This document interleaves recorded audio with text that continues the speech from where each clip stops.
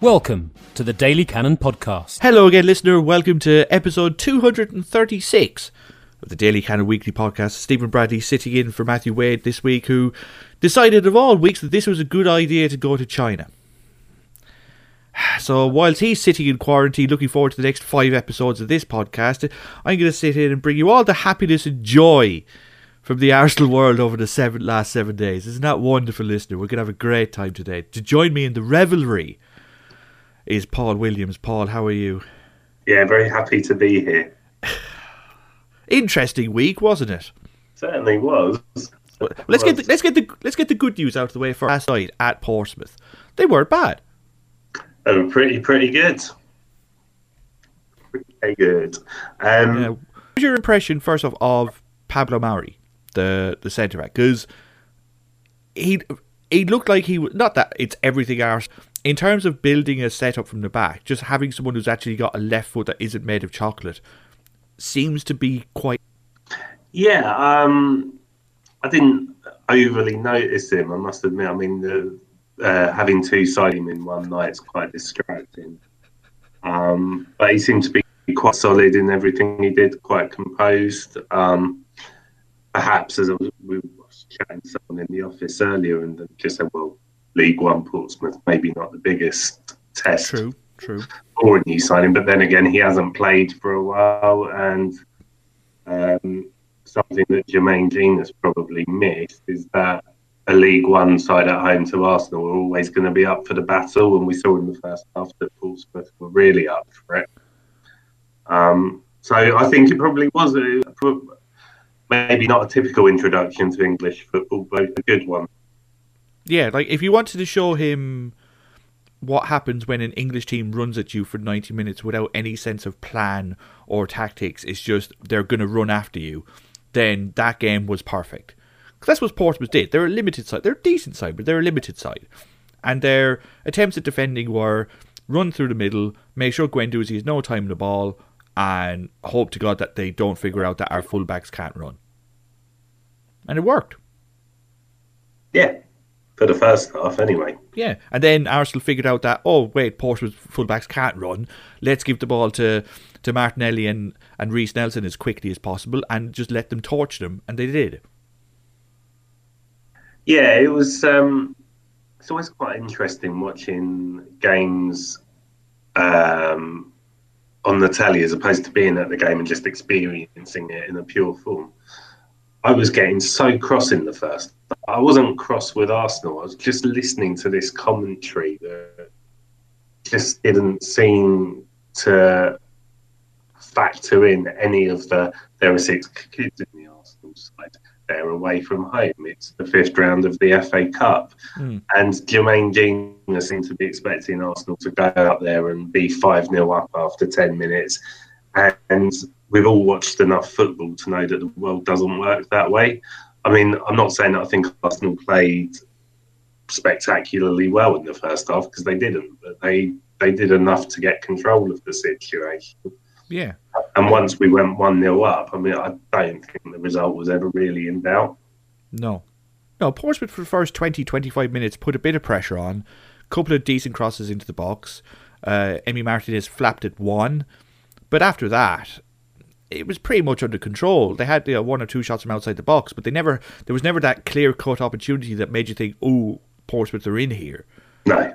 We very much kept them at arm's length, and it was only a matter of figuring out how to attack them. That once Arsenal, did that they would gain some control of the game, and it came from Reiss Nelson. It was a very impressive return from injury in a position where a lot of fans are looking at right wing at the moment and seeing Pepe's performances in previous games. We'll mention Olympiacos in a minute, but seeing just a direct winger running down the right, making space, beating his man and putting a good ball in is a decent option to have. Yeah, it's quite interesting. I think Pepe, in terms of end product, he's really started to produce in the last few weeks, but there's something very awkward about him and the way he runs, and part of it is perhaps the lack of a right foot, which has been observed in the last week. Mm-hmm. By comparison, Reiss Nelson's like a Rolls Royce up and down that right wing. Some people have very high hopes for him. I'm not sure, but if he plays like he did in the second half of that match last night, we're not having to play Pepe just because we've got Pepe. We can drop him out and bring Nelson in. There could be a real battle for that position, actually. Yeah. Like I said, and it's important that Nelson establishes himself in the first team squad because he's been missing for so long. And, you know, as much praise as Saka has been getting for doing, you know, that work on the left wing and the left back, you know, there's a lot of young players in that Arsenal team that both need and deserve game time. You know, Martinelli has shown that he's a prospect at left wing. Eddie Nketiah has done nothing wrong since coming back from Leeds. You know, and here's another young lad that's, you know, putting his hand up and going, I think I could do it a few more games too, because as much as you've paid for the four big lads up front, we're not doing an awful job here. Yeah, I mean, I think as fans, we always sort of gravitate towards the young, the new, and particularly when they're as quick as some of these guys. I mean, I think we've suffered through a lot of stodgy Arsenal teams in the last few years. I mean, obviously, Thiago Walcott was big, but not always the footballer. Whereas we look at Martinelli and Reece Nelson, and although they are super quick, they're footballers too, and it's really exciting. Really exciting. Speaking of things that aren't very exciting, we have to get to it. I think Olympia, and I've been guilty of this myself, I'll be the first lad to put up my hand. The last few performances before the Olympiacos game were rather encouraging, especially the Newcastle one, where it looked like Arsenal were beginning to get on a roll, where they'd kind of got the gist of what Arteta was trying to do with them, and even though the pieces are still falling into place, they were getting an idea of what's expected, what they want to do, how much running they have to do, who's going to play where, and so on. And patterns were starting to develop, and habits were starting to develop, and it just looked encouraging. It looked like it was a baseline for something to be built on. And then Olympiacos shined a great big spotlight on the club as a whole, and reminded us of just how much work needed to be done. Yeah, I'm not sure how much of a surprise it would have been to some people, as Matthew pointed out last week. Olympiacos were favourites before the tie began. I think the disappointment is obviously that we won the away leg, so in theory did the difficult, and then shots in the foot Emirates. I have a friend who's an Arsenal fan that was obviously very, very happy. But also I think actually the Everton game from the Sunday, there was 5 minutes left. I said this on the pod last week. With 5 minutes left of that game, I was thinking if Everton score here, they're going to go and win the game. So I don't think I was massively surprised. And actually, unusually for the Europa League, I managed to watch the last 40 minutes. I sort of feel slightly responsible, actually, because I've watched 3 Europa League games in the 3 years Arsenal have been in the competition, and they've lost all of them.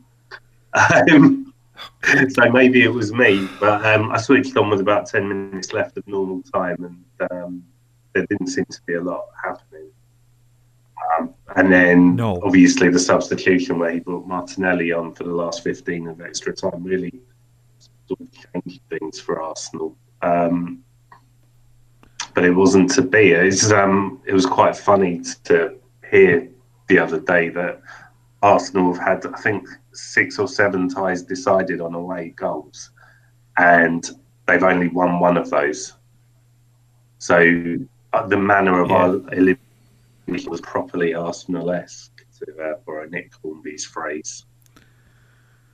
Yeah, I think for me it was. Look, it's obviously a disappointing result. I mean, you can't take... Look, Olympiacos deserved to win that game. We can't take anything from them. But in terms of like a long-term view, what it showed to me was that it was the result of 3 years of poor planning and a lack of like a long-term vision in terms of both managerial and transfer targets. because that's pretty much our best team that was selected against Olympiacos, with the exception of Kieran Tierney, who's injured. But if you'd said at the start of the season that Arsenal were going to pick a team to win a European tie, that was Leno, Bellerin, David Luiz, Mustafi, insert a left back here, Xhaka, Ceballos, Ozil, Pepe, Lacazette and Aubameyang, every Arsenal fan would have went, yep, that'll do. Yeah. That's our best team. And that team, as constructed, can't play together. It's crystal clear that you cannot play Ozil and Pepe in the same team, that you can't play Lacazette and Aubameyang in the same team. And we tried to do both. I think it's really interesting, the Lacazette question, because player of the season last year, despite Aubameyang's mountain of goals. And this season, I think it's like that 4 months of Unai Emery just broke him. When I think of Lacazette this season, the image that I have in my head is of his non-reaction to scoring the equalising goal against Southampton, which I think was Emery's last league game, was it? Yeah. It was almost like he realised, I've kept this lad in work. What have I done? I feel like maybe there's something deeper going on with this guy, because this isn't the Lacazette that we thought we were signing. And this isn't the Lacazette generally that we've seen. But listened to a lot of chat recently about, we spent £50 million on this guy, and actually, is he any better than Olivier Giroud was? And, with increased horror, you come to the realisation that actually he's decent. Well, on form he isn't. Well,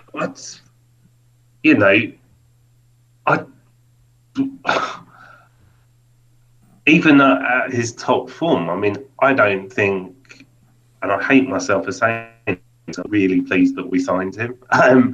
But I don't look at anything that he does and think he does it better than Giroud did. Anything. Well, but that's the problem, because he's playing as if he's Giroud. He's coming short for the ball. He's holding. He's every time we pass the ball, he's facing our goal, and that's a completely useless use of Lacazette's skill set. He is best when he's got the ball at his feet and he's running at defences.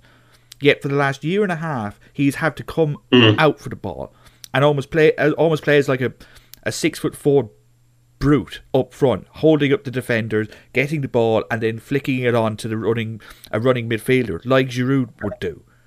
And it's not his game at all, but he's done it now for so long that it's almost become muscle memory to him, and now he does it naturally. And it's a completely idiotic use of his skill set. Like we saw. Sorry, I was just about to say, the really interesting thing about that is that the three managers that he's had at Arsenal have all used him in that way. Yeah, and I don't know why. Like when he was at Lyon, he just got the ball and ran. And he was an absolute menace in the penalty box because he always ran. And that movement, especially off the ball, was what made him so special as a striker. Because you couldn't mark him. Yet now, he is literally standing 20 yards out from the goal, sitting there waiting for the ball. And when you've got, like I said, you've got a penalty box striker like Aubameyang, who runs off the ball a lot, and you're playing him left wing, and then your striker is literally sitting in the D, waiting for the ball to get to him, whilst your creative number 10 and your right winger are both standing 5 yards apart from each other, waiting for a run. Both of them looking to cut in on their left foot, which means the left back is tucking in because he knows none of them are going to beat them on their right. It just makes everything so narrow and so compact and so clustered in the middle of the park that of course we're not going to get through, because the defence is there looking at you going, these four lads can't play. So what do we do? You sell them. All of them? You could talk me into keeping Pepe. Just because it's his first year here, and it would be a little bit unfair to sell a lad on his first year. Because you saw there's that one clip going around of him beating a defender 94 times with 67 fake shots, And everyone's looking, well, why doesn't he pass it? Why doesn't he pass it? He doesn't pass it because Lacazette is standing on the penalty spot with two lads in front of him. Aubameyang is 10 yards past the far post, and Mesut Ozil is just inside the penalty box looking for it to be passed to his right foot. And you might as well pass it to my right foot. And it's like, this team, as constructed, doesn't work. So treat it like a normal NFL team or a normal NBA team. These players don't work, they can't play together, get rid of them. And build something that works. Because we've seen the financials come in yesterday, and if you haven't seen Swiss Ramble's epic thread on it, go read it, because he's the man for this sort of stuff. But Arsenal need money. Like Arsenal's, never mind the income coming in, or the commercial income only going up 4 million and all that jazz. Arsenal's wage bill is 18 million less than Liverpool's. That's 5 Mesut Ozils. So Arsenal need to bring in an income of money quite quickly and rebuild from scratch. Now, will it be hard with no European football next year? Maybe. But Arsenal still have the cachet as one of the 10 or 12 biggest clubs in the world. They can pay really good money. They live in one of the best cities, if not the best city in the world. They can attract a caliber of player that will get them back into the Champions League. But right now, if you tell me that next year Arsenal are going to start again with 2 or 3 of the front 4 that played against Olympiacos, that team ain't qualifying for the Champions League. Because it's not doing it this year, and it didn't do it last year. So I don't know why it's going to do it next year. Yeah, I think as well, I mean, we've talked a lot on the pod about Mesut Ozil. I'm not sure how underrated or overrated the skill of getting the ball and just passing it on to someone is, but I feel like Ozil's had a couple of good games recently, but it just feels like his will to try and create something doesn't seem to be there. Well, there's that, isn't there? Who are his runners? Because every time he gets the ball, okay, so you just said from going, give me the ball. You'd sell all of them except Pepe. So that includes Ozil. Now, if I can get my money back for Pepe, I'd probably take it too. I don't think someone's going to give me 80 million euros for Pepe, but I don't think we paid all of that up front, have we? No, but no, it's 20 million a year for 4 years. But if you were to tell me that, I could get. And what do you do? Do you look to bring in another right winger, or are you trusting Reece Nelson with that?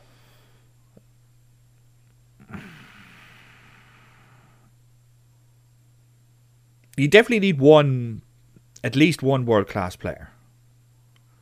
Now, where the key there is who, but it's one of those ones where you just gotta trust your scouting system. Like you gotta do a Liverpool on this. Like if you think Liverpool thought Mohamed Salah was not a busted flush at Roma, they thought that he could replicate the form of Fiorentina, and he was right. They thought Sadio Mane would be able to kick on from his former Southampton, and they were right. Like the idea that Arsenal have to spend 200 million on 4 players to be world class again is asinine. Like there are players there, but Arsenal don't have that many tickets in the raffle, if you know what I mean. Like they have to get these decisions right, and I suppose the thing is that if you wanted to go young and homegrown, no matter what you do, United and Chelsea are going to outbid you. Like as much as it is a pipe dream for Arsenal to get Jadon Sancho, if Arsenal did get 80 million for Pepe and then offered that money and 20 million for Sancho, United would just add another 30 million on top of it. So it is going to be tricky. I'm not saying that, just sell 4 lads, bring in 4 lads, it'll be fine. Again, maybe you look at that team and you go, right, we spend all that money on another defensive midfielder and you give the young lads a chance for a year. Maybe that is the play. But it's one of those situations where a contingency plan should be being worked on now because of that performance in a big tie, in a situation where you needed your big players to stand up and be counted, and they weren't. As I say, I didn't see all of it. Aubameyang did stand up to be counted in the end. It's just so because I was watching the game on a stream. Aubameyang scores that incredible overhead kick. Everyone goes mad. It's a beautiful world for about 5 minutes, and then I just happened to look down at my phone, and one of the Arsenal accounts I follow just tweeted a crying face emoji. And we had the ball at the time, and I was like, "You knew what has happened here?" And then gradually we went backwards.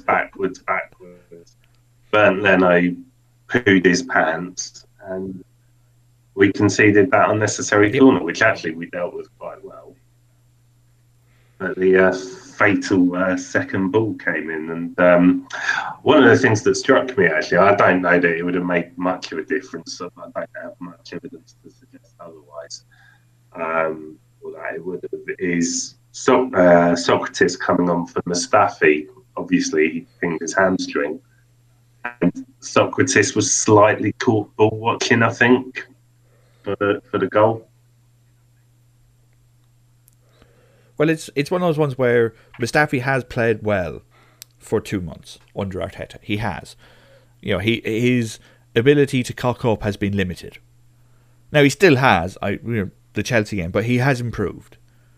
And he was superb in a limited role against Olympiacos, where it was like, David Luiz is going to do all the defending, you do all the reactionary stuff. And if you got to dive in, grand. And he did. But because he was doing all the running for David Luiz, he pulled a hamstring. And Socrates, he's a good player, but like you said, occasionally the head switches off. And for 5 minutes, Arsenal, the team switched off. I think as well, just to thinking about this in a more broader sense, obviously there's going to be changes up the top end of the pitch in the summer. Whether we like it or not, I think most people are accepting that unless we do something reasonably special in the league and somehow scrape into Europe and specifically the Champions League, Aubameyang is probably going to go. I think most people would not be sorry to see Lacazette go. Ozil, I think everyone accepts, as good as he's been at times for Arsenal, was probably past his best a little bit. But actually, if you look at the back, we don't know what Saliba's going to be like when he comes in. The amount of convincing options we have at centre back, and this is part of the reason why Arsenal keep getting into the mess that they get into, particularly in Europe. How many centre backs have we actually got that are worth the name? Mari looked all right in his first game against Portsmouth. David Luiz, you take the good with the bad. You take the fact that he's a centre defensive midfielder playing centre back, and whilst he's good on the ball, again he switches on and off. The Skype call cuts out every 30 seconds with him. There's gaps missing, and with him liable to the occasional mistake, and with Mustafi liable to the occasional mistake, and Socrates liable to the occasional mistake, and for reasons we don't know yet, Rob Holding can't get in the side.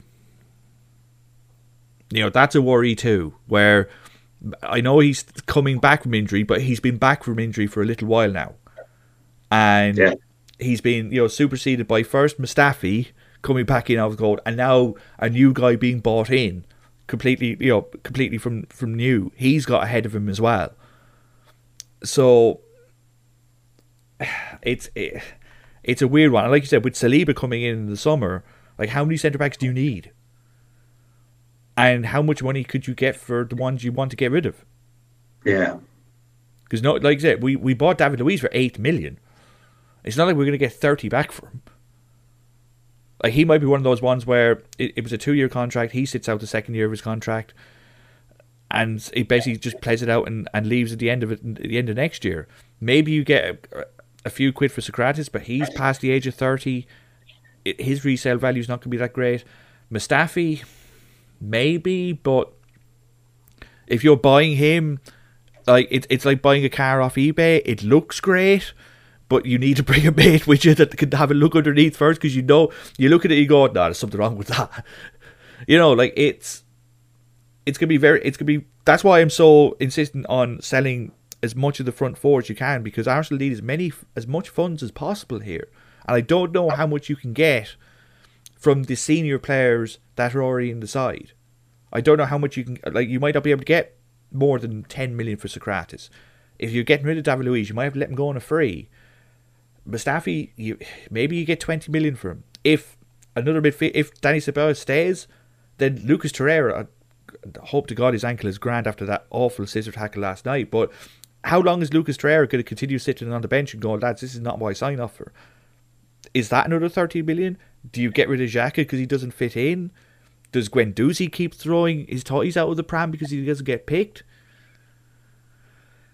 This squad needs there's a lot of questions about this squad.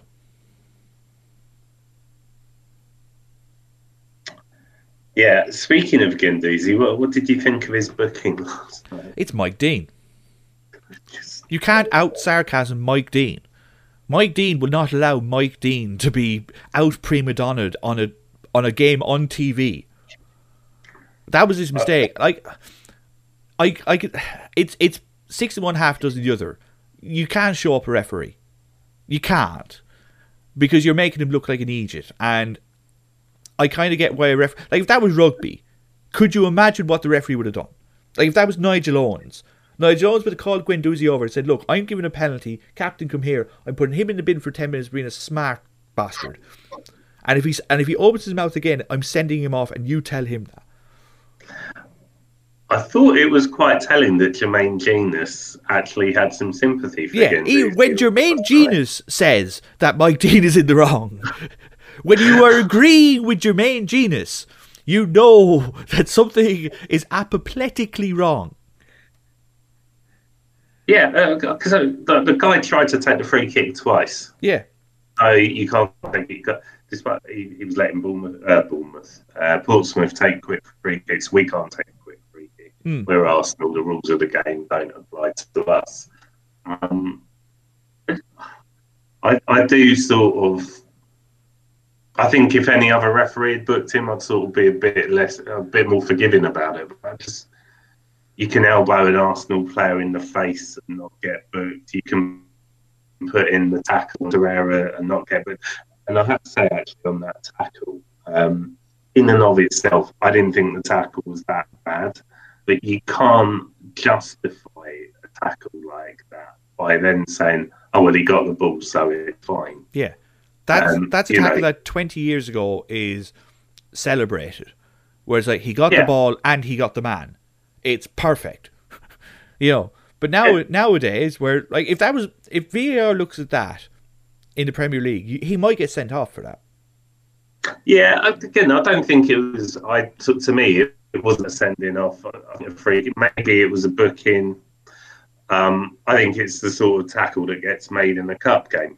But for Jermaine Genius to say he got the ball, therefore it's fine. No, but what's the logical extension of that? You can kill someone as long as you get the ball. Yeah, you kept hearing him saying, "Oh, it was strong, or very, very strong tackle," which is cold. He's basically trying to say, "Yeah, I don't want to go back on what I just said because then I'll look like an idiot. So I can't admit that it was a bad tackle. So I'll just comment on the force of it." And so, yeah, strong tackle. Yeah, very, very strong. He comes from the back, makes a strong tackle, gets the ball. Oh well. And you're like, yeah, we know what you're saying there. Wasn't someone taken out when they were about to lead a counter attack as well, something like that, or someone got taken out on the edge of the box? No booking. But if you put the ball down in a bit of a funny way to take a free kick, that is a now yellow card. Yeah. Just no consistency. I don't. Obviously, the referees get assessed. I don't know how anyone could assess Mike Dean, particularly when he referees Arsenal, and think that he actually referees the game in a objective manner. He doesn't. No, it's one of those where you do have to play the ref, and when Mike Dean is officiating your game, you have to basically act like as if you're a 9-year-old boy on Christmas Eve.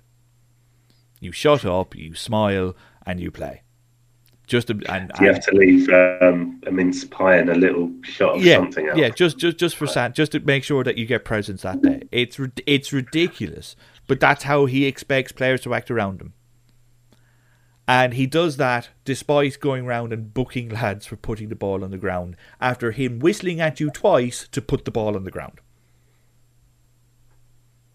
Yeah, I think, if you're going to spend a little bit of time chatting to Lana about Lacazette, it was probably right that we take a moment to talk about Eddie. He's done well. It's one of those ones where you look at Marcelo Bielsa and you're like, really? You couldn't have used that? A mobile number 9 that makes runs on and off the ball, that can actually quite good at holding up the ball as well and is good with both feet. That wasn't of any use to you? Really? You know your shit. It's quite interesting. As you may be aware, I've quite a few friends that are Leeds fans, and all of them were sorry to lose Eddie. But all of them said that, as much as he scored goals and Bamford doesn't, Leeds definitely lose something when Bamford's not in the pitch in terms of their build-up play. Quite interesting. Yeah. Bielsa's always played with like a big target number 9. Like he loves it. He runs his players into the ground and they create a shed load of chances, but they do all bounce off a number 9. Well, as we saw in the third round of the FA Cup. Yeah. Yeah. So in that sense, you can see why Eddie doesn't fit, but then like he's good enough to play left forward, right forward as well. Like they don't really play wingers. They play inside left, inside right, and he would have been more than ideal as one of those spots, but look, they didn't want him.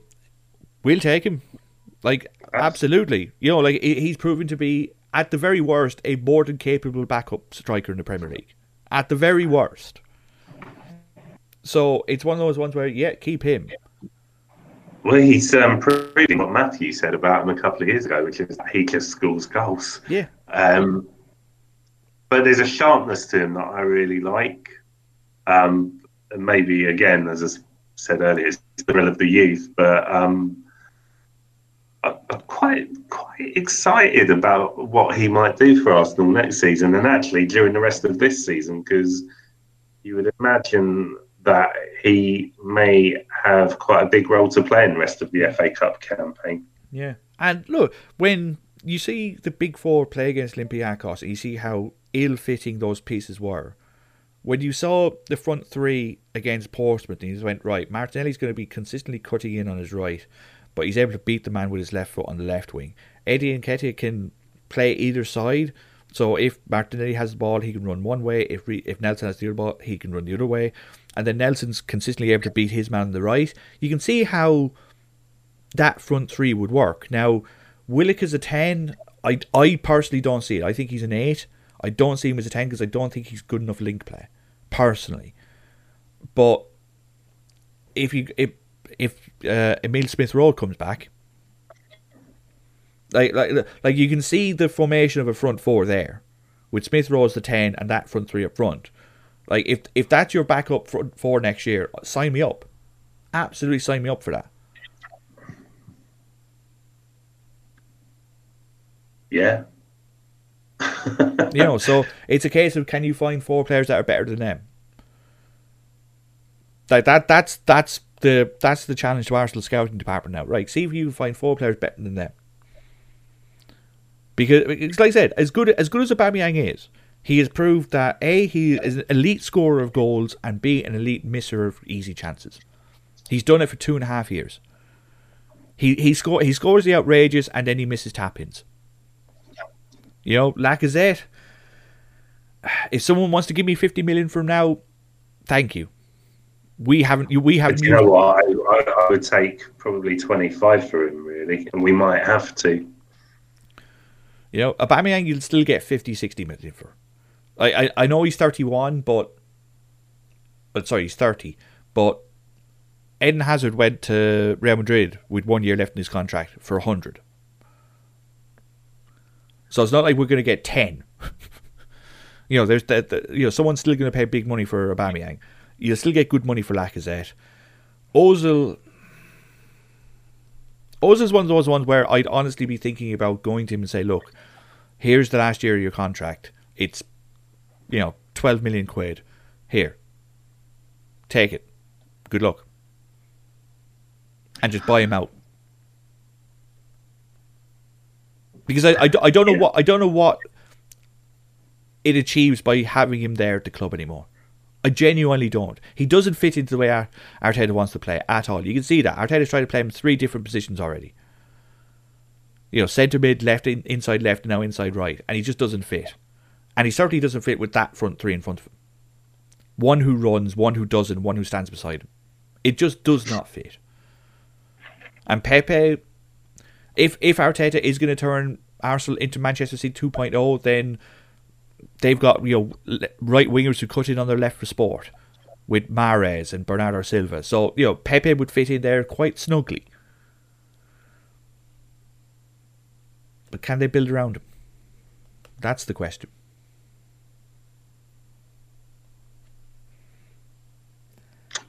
Questions ahead, eh? But we got West Ham at home on Saturday, who are suddenly in good. Go wrong there, eh? Who are suddenly in good form. As soon as we need a result against a team that's like that we were looking at a West Ham game 2 weeks ago and say, well, Liverpool are going to thrash them, Southampton will probably beat them, and they're going to come into the Emirates with no form, and we'll put 3 or 4 past them, and we might be 5th or 6th. Now. They nearly beat Liverpool. They thrashed Southampton, and now David Moyes has it up and running again, and we look all over the place. And now it looks like the Man City game is going to be next week as well, next Wednesday. Is it? Yeah, because we don't have the Europa League now. It's literally the only spot it's gone in. It's like the Premier League found out this morning. Oh yeah, Arsenal aren't in Europe. Oh yeah, there's a free space. Yeah, we'll play it then. So instead of a nice little handy run of games, we've now got West Ham at home, and then City, then Brighton away, and then the quarterfinal of the Cup, and then Southampton away. I know that it's your job to be optimist on this podcast, and I may live to regret these words. I probably will, but I'm not sure we should be too stressed about West Ham at home. Go on. No, I'm just saying, West Ham at home. Come on, it's Arsenal at home. Yeah, I know what I'm thinking.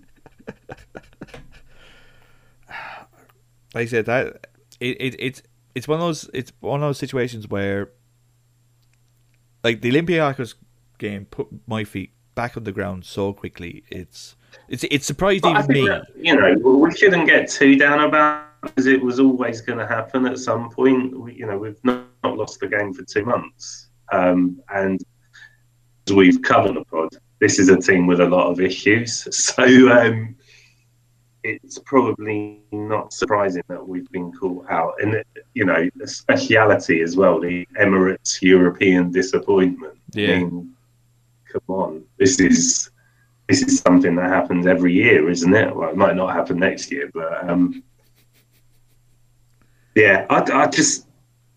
reality check. But I know it's easy for me to say, and it felt properly cataclysmic last Thursday night. But it is just one game. I hope you're right, Paul. I really hope you're right. So you think we're going to beat West Ham on Saturday? Yeah, 5-0. I don't really think 5-0. I was letting that sit there. I know you were. I think we'll win 2-1, and I think it's going to take at least 2 crowbars to separate my arse cheeks from the clenching that happens after the first one goes in. Yeah, West Ham. I know. Just West Ham. It's David Moyes' West Ham. Yeah, well, David Moyes does not have a good record against us. He doesn't have a good record against the Big Six. He hasn't won any of the last 29 games. So he's due one. Oh, well, what was I thinking? It's going to be 5-0 to West Ham. That's where we are, listener. That's where we are. We're looking at every game now and we're going, oh no. But that... Maybe it's you've dragged me in. It didn't take much. And I think that's the issue right now. Is that this is now the first test of Arteta's reign. Whereas the initial optimism was grand. There was a little bit of a bounce, and then Olympiacos. And then everyone's just opened their eyes and gone, okay, right, this team is still rather pony. And just looking at our next 3 away games are quite smelly, even without factoring in the Manchester City possibility. Mm-hmm. Southampton, Wolves, and Spurs. Yep. Well, obviously, we're going to beat Spurs 5-0. My words. And then Liverpool at home after the Spurs game, and then Villa away, who are in the middle of a relegation dogfight. Like the idea that Arsenal are going to saunter into the top 5 with 20 points out of the last 9 games, it's not happening. Yeah, I don't think anyone is suggesting that. I just don't think that it is as much of a lost hope as is being suggested. Mm. And actually, just while I think about it, are we going to take a minute for Watford? Well, Liverpool has 2 L's in it. It was only right that Watford handed them a third one. Schadenfreude is a glorious thing. Let's be honest. And if anybody asks what does it taste like sour grapes. And the idea that what do Arsenal fans? Why are Arsenal fans so cheering? Just they're 10th. They're 42 points behind Liverpool. Well, why are they cheering? Because you lost, and because we're shit. Because we have very little else to celebrate this year. So ha ha ha ha ha ha ha ha. I did. There was the Liverpool fan who tweeted, "Liverpool fans that night in Istanbul, Chelsea fans that night in wherever it was, Moscow, Munich, Manchester United that night in Barcelona, Arsenal fans that night in Watford." You're a Liverpool fan. How do you not know that we won the league at your place 30 years ago? It may have been 30 years ago, but that doesn't mean that it didn't happen. Yeah, no, I didn't tweet anything because I'm not one of these lads that indulges in such low level banter. I didn't want to disgrace my time with pettiness. Paul. I don't even think it's that. For me, it's like every year that it's like with each year that goes past, actually the achievement of the Invincibles should be more celebrated. Oh, definitely. Because it becomes more apparent with each year that actually it's really fucking difficult to go unbeaten, no matter how good your team is. Yeah. But actually, people are queuing up year after year saying, "Oh, they drink too many games. They're draw merchants." Draw merchants don't win Premier League titles. They end up in 10th position. Yeah. Where we are. So actually, just have a little. If you don't like Arsenal, that's fine. But have a little bit of respect for the achievement because whatever you think about it, it is unique to the English game. Yeah. And like I said, sometimes, there are going to be people like me who would rather reflect on that than indulge in banter, Paul. Like, silence is golden, just like our Premier League trophy. Joining us now on the Skype call, and we promise we're not recording this for the 4th time, is our European football expert and founder member of the Alexander Lacazette Internet Fan Club, Lana Dawood. Lana, how are you? I am great compared to your computer. Compared to my PC, basically my PC right now is acting like Alexander Lacazette. It's supposed to work brilliantly. It looks great, but there's just something broken about it right now, and we can't put our finger on it, which is why I've got you on. He has been himself for some time. He's doing basically a poor man's impression of an Olivier Giroud stand-up career. Like, is this fixable, or have we broken him? Honestly, I think you might have broken him. But I think it's a mix of a lot of things. Toxic environment, changing of coach. I mean, how long has he been at the club now? third year. 2.5. And Yeah, he's had- 2.5 years. This is his third season. Yeah. Yeah, and he's had 3 different managers. 4, if you count Freddie Ljungberg. Yeah.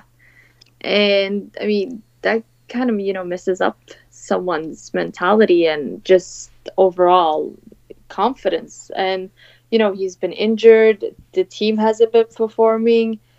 There's just so much playing in. And I think he's at a point where Arsenal and him, basically it's time to say goodbye. Sadly enough. And it breaks my heart because I really, really, really wanted him to be the next, French striker to conquer the club. But like when we bought him from Lyon, and if you are a regular listener, you will know the affection that Lana has for Lyon in her heart. And like when we bought Lacazette, she was the first person to come on the pod and said, "Look, you've bought an absolute stud here. Like, he's going to be perfect for you because of his work inside the penalty box, of his ability to run with the ball, with his ability to create outside. He's versatile. He can play in 4 positions. You're going to love him." And here we are 2.5 years later, and every time he gets the ball, he's facing our goal, not his. He doesn't trust the midfielders. He doesn't trust his teammates. And that's very dangerous, I would say. Because once that trust is broken in a team, it's very hard to regain it, and it just creates a dysfunctional atmosphere, I would say, around the club. And I think that when you have the players you have, I don't blame him, because I wouldn't say that you have a very functioning midfield. You have a Mesut Ozil who is a shadow of his former self. You have a young boy who was thrown into a team that is struggling on several points. And then who's your third midfielder? You have Xhaka, who is basically almost forced out by the fans because he did what everyone else have been wanting to do for a long time and tell you all to fuck off. Basically. So good on him. I was probably one of the few who applauded him because people need to be held accountable for their actions. People forget that players are human beings. And as much as I despise Mesut Ozil, the fact that when he was attacked, the reason why he behaved the way he did, we now found out that his wife is pregnant. She's due soon as well. And that must have been a terrifying feeling for him. Not only for himself, but the fact that his wife was with him and, his unborn child. And all these things create such a hostile environment, so toxic. And I wouldn't blame players if they wanted to leave. And especially with the way the club is run as well, it just doesn't seem like there's no progress. We've seen some positive sides, ever since Arteta took over, with the defense seeming more stable. I don't think I've ever put stable and Arsenal defense in one sentence, but it excites me, although it's like not very often used.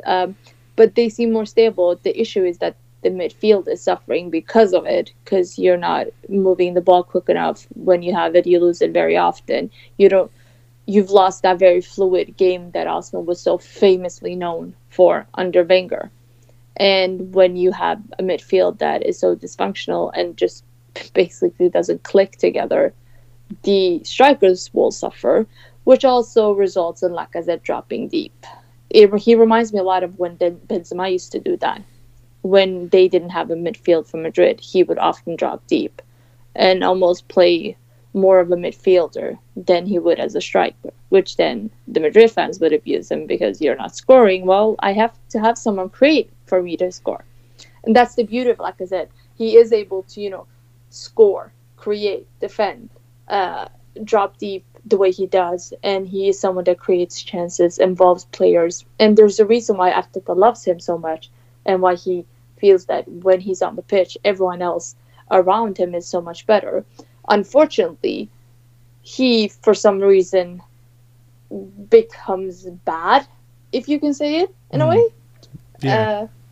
Because his work ethic makes others explode into better players, but he's being punished for it, which results in in fans hounding him and wanting him out because he's basically a budget version of their, that Bent guy, whatever his name is.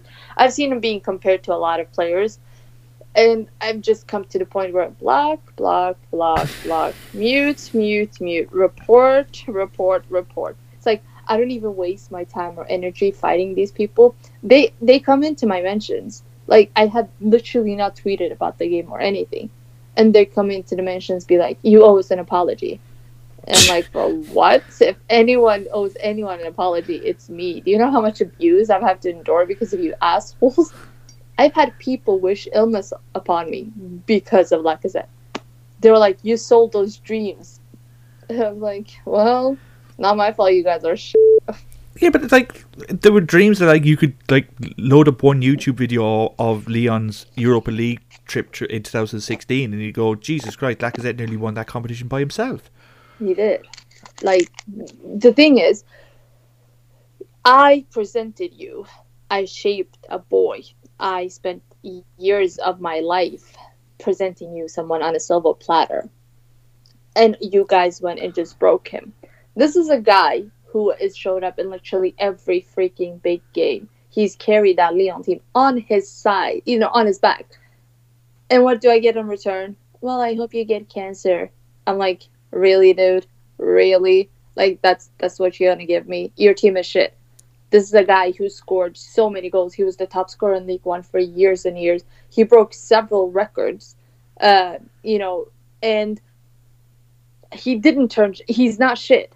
I refuse to believe that a player can go from being, world class to being a shadow of himself. He just he doesn't look slim. He looks like he's put on weight. He looks off pace. He just looks so moody and grumpy all the time. And, Lyon fans, they've been under a very rough season with, threats from the club of potentials, suing us because we went online and called Garcia a clown and sent clown emojis. So now they've banned clown and muted that word and picture from Twitter. And Lyon started off with this, positive, fresh vibe. Their biggest legend of all came back with Juninho. Silvinho was hired as the new coach. He's very famous for you Arsenal fans as well. Mm-hmm. And then it started off really well because suddenly Lyon scored 5 goals in a game. And then it just went downhill. The curve downhill. It wasn't a slow one. It was genuinely just down, crash, and fall. And then he got sacked. They went and, brought the former Marseille coach, Rudy Garcia, who has, in his time as a Marseille fan, said not so many highly positive words about Lyon. So you can imagine the vibe around the club at that time. Yeah, imagine if Arsenal hired Glenn Hoddle as his manager. Yeah, basically. It's that bad. Yeah. So it was it just went straight to hell. And then the club put out a statement on the eve of the Juventus game saying that we will sue whoever talks shit about the club, the players, or the coach. The issue is no one was talking shit about the players, well, with the exception of Marcelo, because he, for some dumb, strange reason, decided to pick a fight with the Ultras. And everyone knows, well, I don't know if it's not a well-known concept in England, because I don't think you guys have Ultras, but Ultras they used to. I mean, there's still a lot of firms, they would call them that, but there's no not to the extent that there used to be in the 70s and 80s, because with the Taylor Report, all-seater stadiums, basically these groups got split up. Yeah. And now they're dispersed all around. It's one of the biggest reasons why the Emirates is as quiet as it is, because Highbury, despite its moniker of the library, when it wanted to get loud, it could get loud. But what happened was, when everyone moved to the Emirates in 2006, people who were sitting beside each other in Highbury for 30 years or more were then put on opposite sides of the ground. It was a travesty.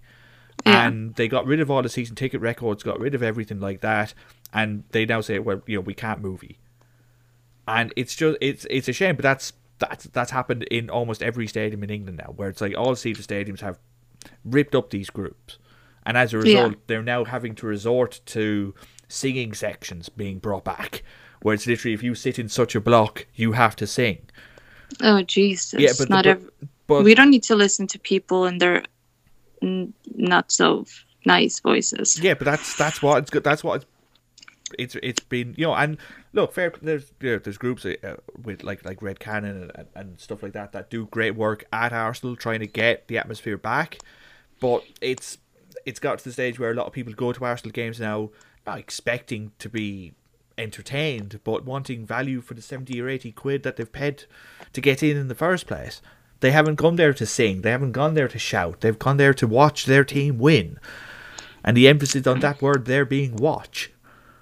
Yeah, but the thing is, like, you need a buzz. Because, going back to the ultras, they're very big in Germany. You have them in Italy, and you have them in France as well.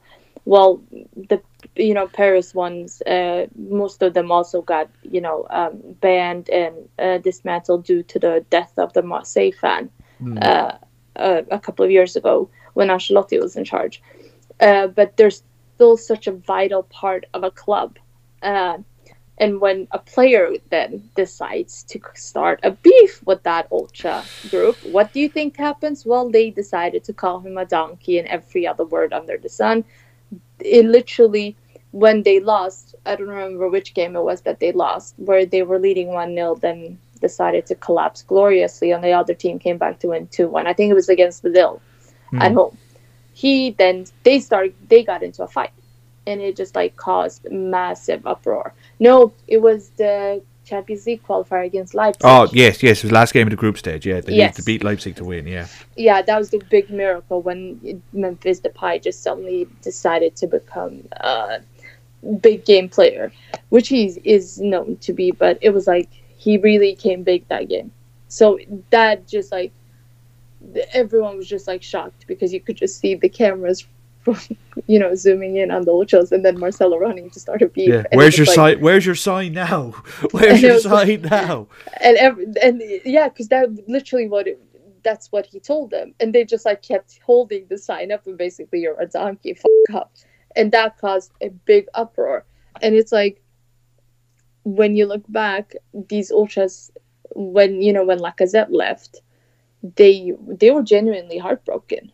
I think everyone was, because it was basically the prodigal, the son was leaving, someone who you've shaped for 2 decades at a club. That's the thing people don't understand. He's a very loyal player, extremely loyal person. The Lyon colors run through his blood. He's blue and red through and through. We saw that at the weekend when he was cheering on the club and sent, tweets to Aubameyang, hey, we won. Aubameyang, I don't think he ever replied back as well. So, I think it's very hard for him going from having the support of so many fans and fans that view him as their son, basically, to coming into a team where fans are notoriously known to be hounding out their own players and abusing them online. I've seen some of the abuse that some of the wives of Arsenal players have received.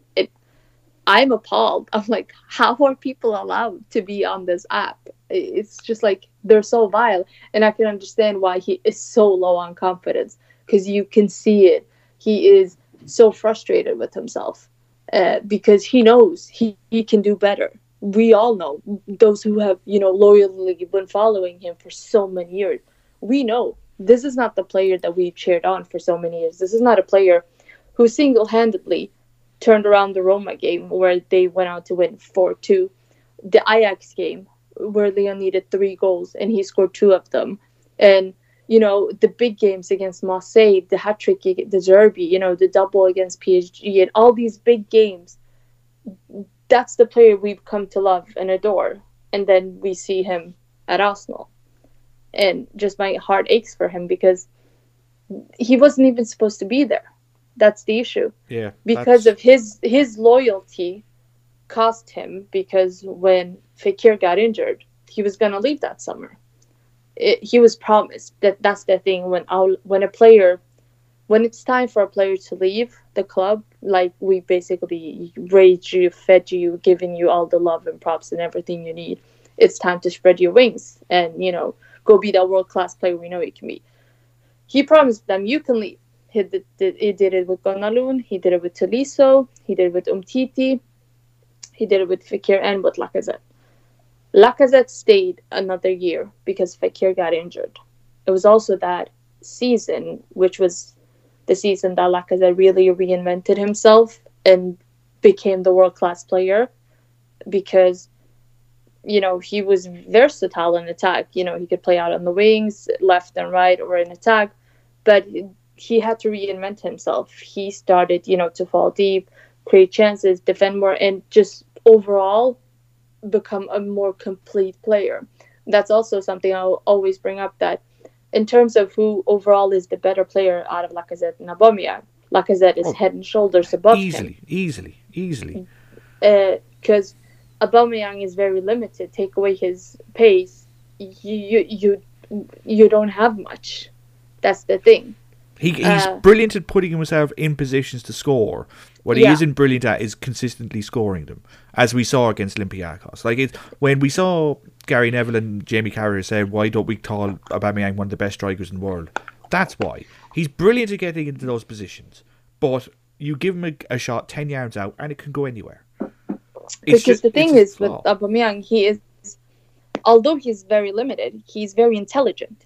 He knows that he uses his greatest resources to his own advantage, as you say, put himself in those positions that not very, unless you're intelligent. That's the thing with the footballer. You can be talented, but also be very dumb. Hatem Ben Arfa being an example, Samir Nasri being another example. That's the thing. If you're a talented player and you're intelligent, if you look at Kylian Mbappe, Houssam Aouar, Karim Benzema, although his track record is a bit dubious at times, these are all exceptional talents, but they're also very intelligent.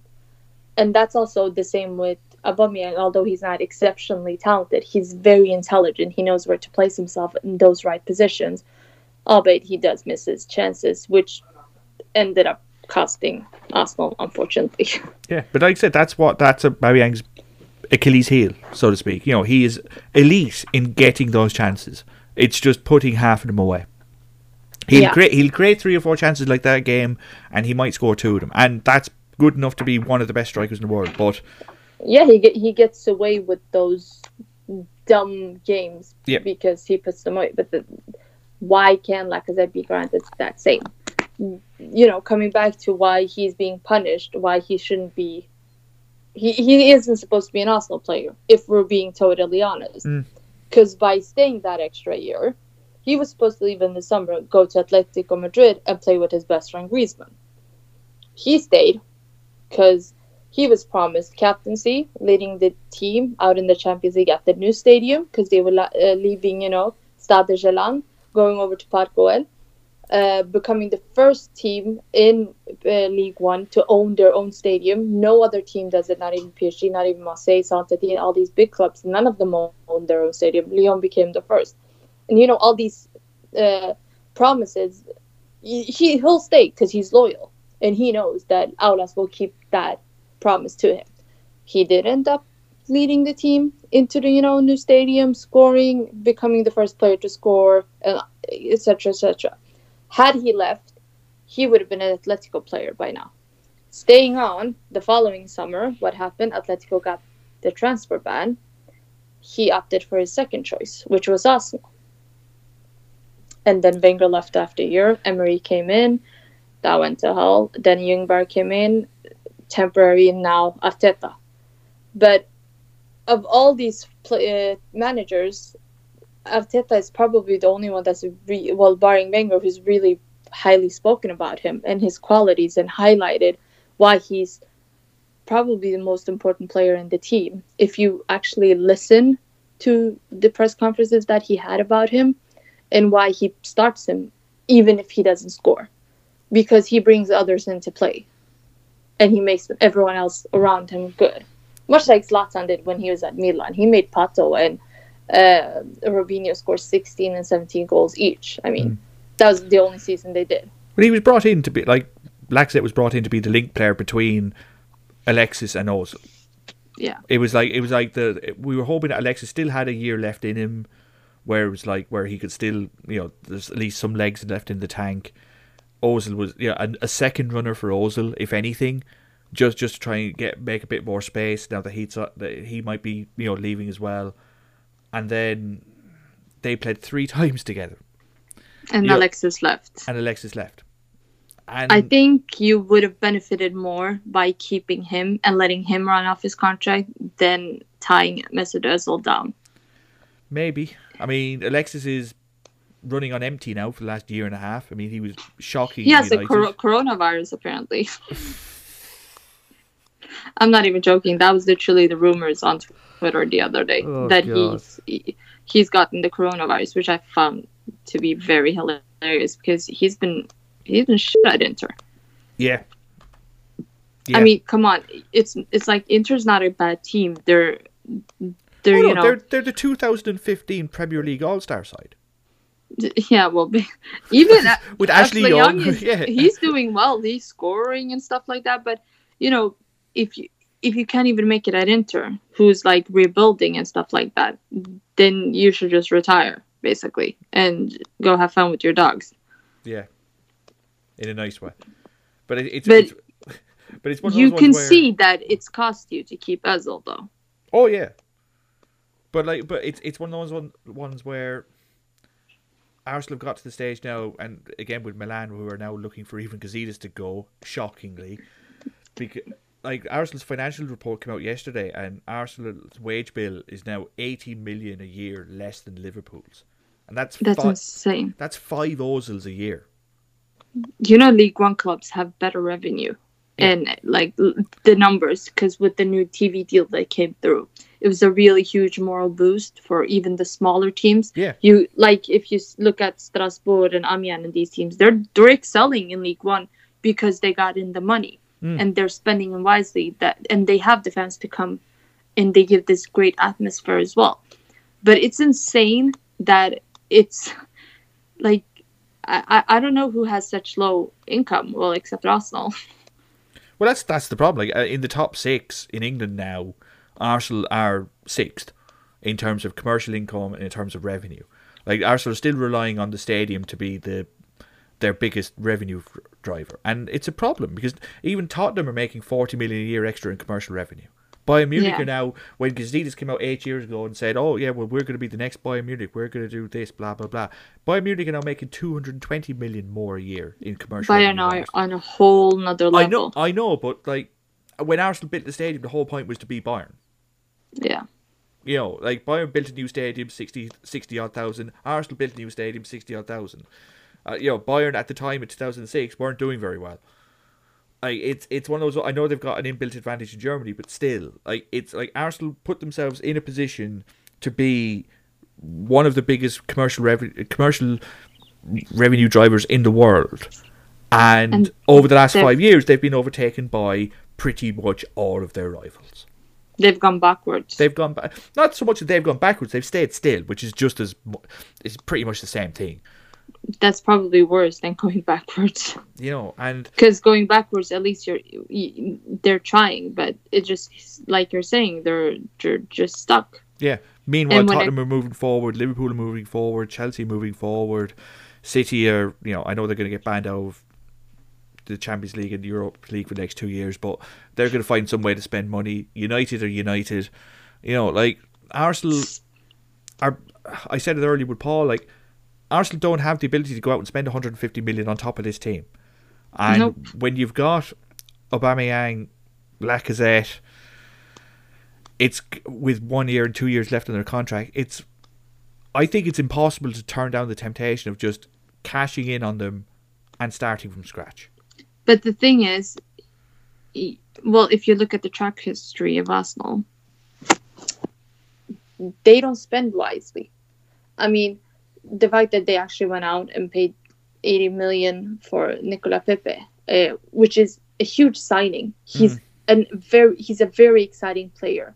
I think much like Lacazette, and Gunduzi, to mention, 3 League One players, they've been very unlucky coming into a side that is trying to rise from the ashes, and they're trying to rebuild, but it's very difficult because, as you said, you have a lot of players that don't click in this team. They need to be sold, but they're not going to be sold for the high money that you need. So you have to sell the 2 players that would actually have the potential to secure your Champions League. So you're like, do you sell? The temptation is there to sell them, but then what do you do with the money? Do you go and spend it on another Greek defender or another, World Cup champion winner in Mustafi? As we, people like to make fun of League One because it's the Farmers League. I guess we can say that the same about the Premier League this year, considering that Liverpool are 30, 40 points clear at the top. Albeit they did not go unbeaten through the season, so that honor still remains to Arsenal in Arsene Wenger. Huge credits to him because he gets to take a glass of wine and celebrate that. And they suffered their second loss in a row. See, when the first loss comes, it just goes crumbling. But the League One clubs are not just going to, fold and be like, oh, we're broke, we need the money, so we'll sell. Because they're starting to build as well. Yeah. They're starting to come up top. As I mentioned before, with the TV revenue, with the new TV deal and the money that's coming in to the sides, their hands are not forced anymore. Yeah. And they also have excellent academies as well. So, when you have established players, such as Memphis Depay, Dembele, Awar, you can allow the likes of Martin Kakeret, Ryan Sharki, Amin Guiri come through because you have that mix of youth and, already experienced players. But what are you going to do with Arsenal when you sell 2 experienced players? Are you really going to rely on Nketiah and Martinelli for a season? I mean, that's what everyone on Twitter is saying. Sell them both. We can rely on the youngsters. They're good. I mean, they are good. Are they ready to be the front line of a team competing, hopefully, for a league? That would be so unfair because you've semi-ruined Guendouzi a lot because he was just thrown into the team. And people forget that he's only 19. This is someone that needed slowly to be, integrated into the team. But he was just thrown in naked. Be like, you're on your own. Do whatever you want. And you can see in the decisions he made, they're so dumb. And he wouldn't be making them if he was basically just given a free rein to do whatever he wants. And now he's not even in the starting lineup anymore, from what I've seen, because Arteta called him out on his bullshit. It's like, Emery's not here anymore. You can't do whatever you want. Yeah. He's very much having to freelance his way through games. And you saw it against the Portsmouth game on Monday where he was playing centre mid and he would go to his usual spot of 10 yards outside the defensive pairing, the defensive centre backs. And you could hear Arteta roaring at him, get out of the way. You're supposed to be there. You're supposed to be here. You're supposed to be there. Whereas he would just, no, I'm just going to stand here anyway. He's a petulant little man. Now, did he deserve to get booked for being sarcastic, Mike Riley? Probably not. I mean, he was asked to put the ball down, so he did. But it's one of those ones where if he's good and he's good every week, you put up with it. Yeah. Well, actually, you wouldn't. Would you? Henry did it. Yeah, but he's no Henry, or he's no. But that's my point. Henry would take a free kick quickly from 30 yards out. The referee would blow him up, and then Henry would put the ball down, put the ball into the top corner, then look at the referee and go, "Is that okay for you?" Because he did that. He did exactly that with Wigan. Instead of celebrating, put the ball in the top corner and then stare at the referee. Go, "Is that all right now? Would that do? Was the ball stopped there now?" And then off he sauntered and celebrated. So if you're good enough, you get away with this kind of behaviour. Is he good enough yet? No. He would be crucified in League One if he did that. Mbappe, for a while, was very arrogant because, he could walk the walk. But the fans, they were like, we don't care how good you are. We don't care how many goals you do. You have to stay grounded and humble. Oh, that's why they brought a Brazilian in who would teach him the ways of being humble and show him that work rate is everything and how dedication to the cause is key and how to be a model professional. Luckily, he hasn't been affected that much. A fun story: Ryan Sharki, who is the next big thing coming out of Lyon. His parents are in close contact with Kylian Mbappe's parents on how to, keep your boy level and, humble and grounded, which I found it very sweet, to be honest, because everyone knows he is truly special. He is a very special player. He's, a generational player, became the youngest to score as well. And everyone is so excited. They're like, oh, please play him more. But Garcia, as much as I hate him, he was really smart in his presser and said he's the kind of player that you need to really take it easy with and slowly integrate him into the team. And we've seen him, come on. He came on against Juventus as well. Did real well. And I'm just very excited about him. Martin Kakeres coming through as well. He's played a couple of games, and that's what I love about League One. They have such a quality academy that I wish we'd seen more of this, more focus of this in England. We're starting to see it now, with Chelsea and their academy players coming through as well. But I wish we'd just have more focus on it, as opposed to Arsenal's scattergun technique of, well, you're playing left wing. Oh, well, we didn't buy enough left backs. We sold our one healthy one. We're going to play Saka left back now just because we've got nowhere else to play him. He's so good, though. He is, but he's not left back. No, but he seems to do well, though. Although if I'm not mistaken, he did come out and say that was not his position. No, he's a left winger. And frankly, 6 to 9 months of playing left back and letting him learn, just the defensive basics at least, will suit him brilliantly for when he's got Kieran Tierney behind him. Yeah, if he ever comes back from injury. Which way he hopefully, touch wood, Jesus. But if Arsenal do get 20 games in a row of Tierney and Saka both bombing forward and bombing back defensively, that'll do me for a decade. Thanks. Job done. But the thing I like about Saka is that he, by almost being punished to play in another position, he's become this versatile player that is able to play into different positions. And that's also, if you go back to League One, is players usually always excel into positions if they graduate through Clairefontaine. If you look at Umtiti's, at the centre back and a left back, Luca Hernandez, he can play as a centre back and as a, left back. So Tolisso can play multiple positions in midfield, Lacazette as well.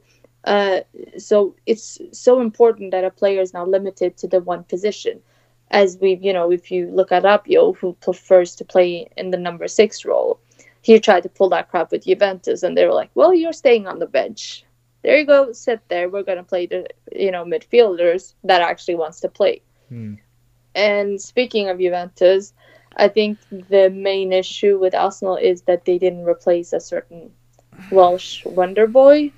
That hurts Lacazette too, to be fair. Yeah, that hurts. I think Ramsey, losing Ramsey hurt Lacazette more than anyone else or anything in general, because they had such a great partnership. And you could see just how great he was when Ramsey was playing. And I think Lacazette's form started to dip around the same time Ramsey got injured as well, which is heartbreaking. And like I said, when no one's passing him the ball immediately or running past him, he has to come deeper for the ball, and then he just has to stand there and wait for it. And he's got Aubameyang to his right on the left wing, just basically standing left wing to make space.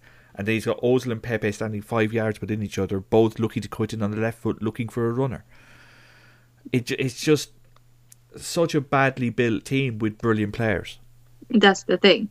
And the players are basically being punished for for not having the proper players around them. And if I was Lacazette or Aubameyang, would I want to spend the prime years of my life at a club like that, or would I walk? I mean, you can hardly blame them if either would want to go. No, which is why when the opportunity is there to sell them, and if Arsenal don't qualify for the Champions League this summer, which frankly I don't think they will, then take the money and run, and say, look lads, sorry, you're great players. It just it's not you, it's me. Basically. It's just not working out, and start from scratch. I mean, like I said, even with 1 year left in his contract, Aubameyang still commands a good fee. Like Eden Hazard went to Real Madrid for 100 million with 1 year left in his contract. I'm not saying Aubameyang has, and he's they've broken him, but so you would still expect a player with Aubameyang's scoring record to still command a fee of maybe 50 to 60 million. Oh, absolutely. Especially in today's market. As you said, if that fat-ass Hazard could go to Madrid for 100 million, and they despise him. Like my brother, he's a Chelsea fan, so he is very smug today because they got to beat Liverpool and put another L in their book. He was like, yeah, I don't care for Hazard. He was heartbroken when he left. I've never genuinely seen the boy be so heartbroken about anything. But when Hazard left, he was like, my son is gone. Yeah, but he was their match winner for years. Like, he was brilliant. He was genuine. Like, he was world class. Like, there's no two ways about it. I think that Chelsea benefited from him leaving, whilst I think he's forgetting it a lot by leaving. The thing is, the grass isn't always greener on the other side. Yeah, I don't blame him for moving. I mean, when Real Madrid come calling, you go. Like, but would you want to leave for that dysfunctional team as well? It's what Barcelona and Real Madrid will always have one of two things. It will either be, we're great, come win a lot of trophies with us, or we're shit, come make us great again. But look at Barcelona, look at Griezmann. I mean, I don't think he expected to be in that position. No, but that he is. He should have went the year before. I think the timing was right for him to leave. I just think that that wasn't the right club. Where do you leave Atletico Madrid to go to though? Like Juventus weren't buying him, Bayern Munich weren't buying him. He would have been perfect at either clubs. That's the thing. Oh yeah, he fits in anywhere. Like he's one of those players that is so good. You can play him literally anywhere. And he wasn't going to go. He wasn't going to go to PSG, although PSG were basically selling their souls, whatever's left of it, to get him. But I think if you're going to listen to the rumors, they might do a swap with Neymar because Barcelona is so desperate and PSG are equally desperate to make them French again. Imagine an attack of Mbappe and Griezmann. Like, that would be insane. Surely, I've said this before. Like Kylian Mbappe is the most valuable footballer in the world. Like he's the one that you wouldn't trade for. Mm-hmm. Except in Liverpool's case, where they wouldn't trade Van Dijk for anyone.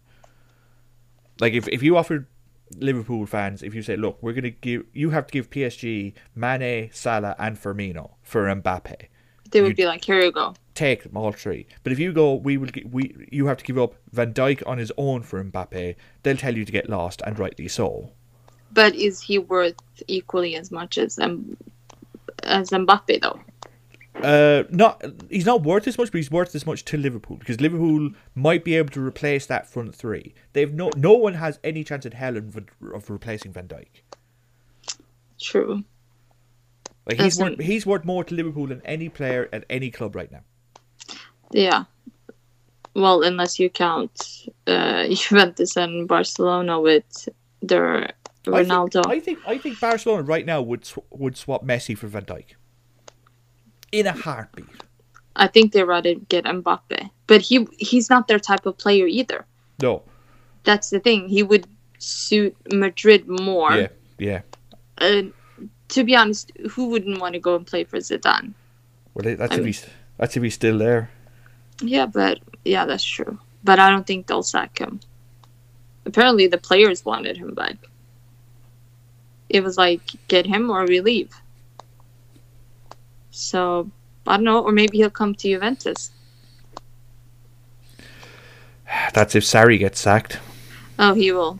The biggest mistake Juventus ever did was letting Allegri go.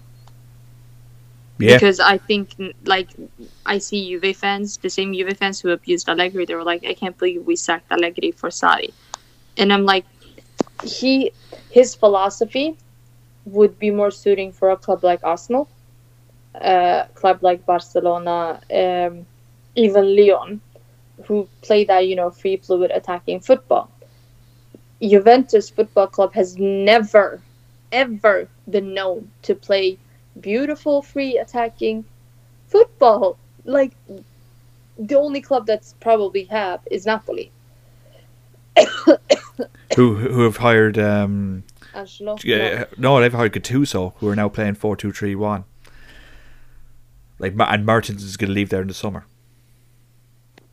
But he did well against Barcelona. Yeah, but he's off. He's out with contract. Yeah, I can't believe that he's leaving though. So final question before I let you go: is Lacazette an Arsenal player next summer? At the start of next season, will Lacazette be there?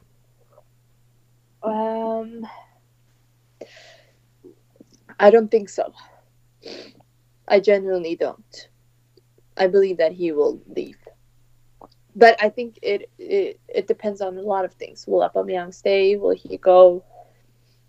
The best thing for the club would be if both would stay and they would get Özil off the books. But the bastard has gone out and said, I'm staying. Yeah, I'm not taking... Unless you want to pay up this contract, I ain't moving nowhere. So, I mean, I would hope that Arsenal could manage to secure, Champions League football. Is there a chance? I haven't looked at the... They're 5 points behind 5th. Okay, how far off 4th are they? Though? No, 5th, because City are banned from the Champions League.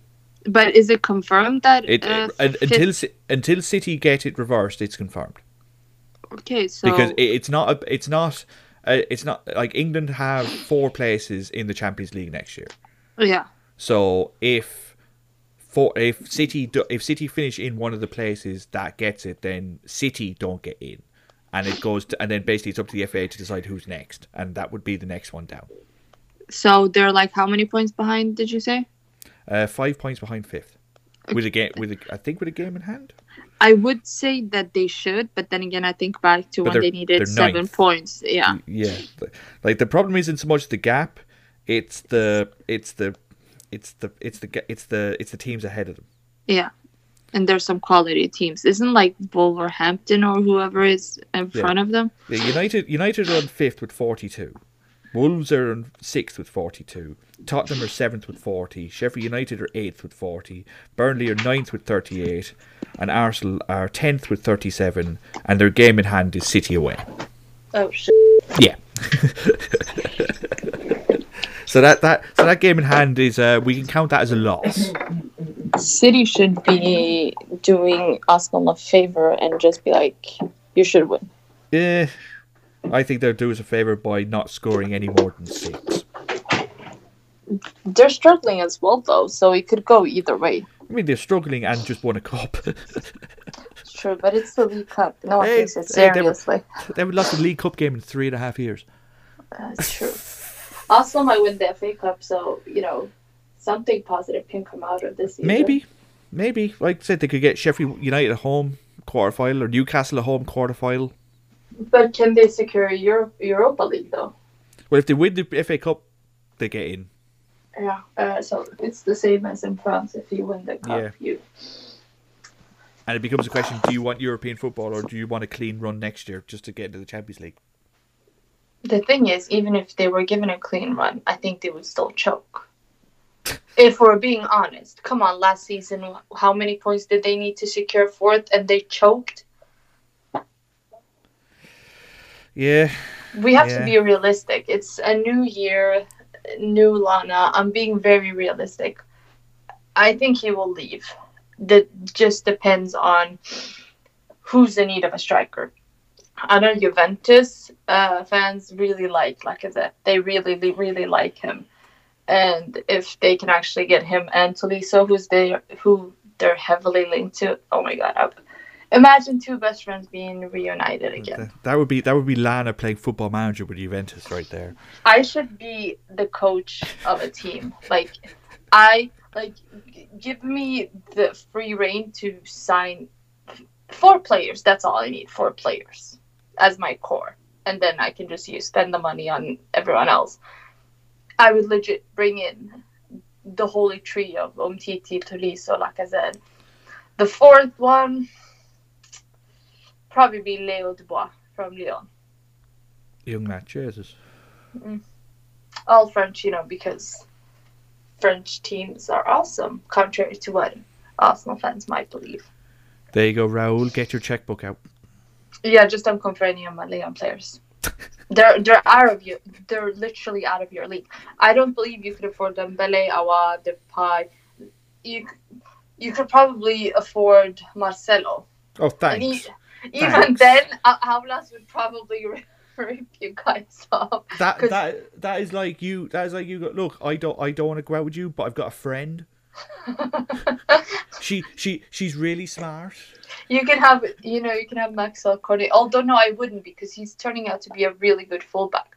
He's basically suffering the same way Cuadrado is, because he's not good enough to be a winger, not defensive enough to be a fullback. Yeah, but he's good as a fullback. That's the thing. They're actually better as fullbacks than they are as wingers. That's like people were abusing Cornet for not scoring, and then Garcia reverted him over to becoming a fullback because of injuries, and now everyone's like, play Cornet as a fullback.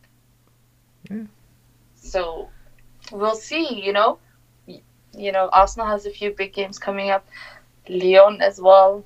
We might just throw in that they actually beat Juventus 1-0 and dominated them, and the only one who guessed that was me. Even Lyon fans were like, please don't humiliate us. And I'm like, please. Lyon is going to win, and they're going to dominate from start to finish, which they did. They even booked Ronaldo and Dybala for a dive. One of these days, I'm going to be able to go on a pod and sound as competent as that.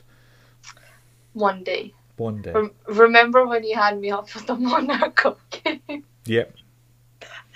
The game was played on my birthday as well. I was flying home from Milan, and then I remember turning on my phone after flight mode, and literally the first message I read was from you, and you were like,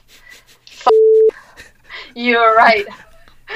And then just like the hurl of abuse, like the death threats I received. Not from me. No, not from you, but like you would think that I was controlling the game. Literally, that I genuinely think that people believe that sometimes, because I just made an assumption on, okay, I think they might win and they might dominate. I didn't think that they would totally crush Arsenal the way they did. Well, if you want to see some of those death threats, or indeed, add a couple of your own just for posterity, you can follow Lana at Cocolito, which is at COCOLITOOO, all lowercase. Lana. Guess who it's called up after? Tolisso? Yes. Ah, see? I'm not just a pretty face. No, you're not. You have a very smart brain as well. Well, that's my ringtone now for the next week. Lana Dawood, thanks for joining us. Greatly appreciated. Thank you. And we will talk to you next week, listener. Good luck.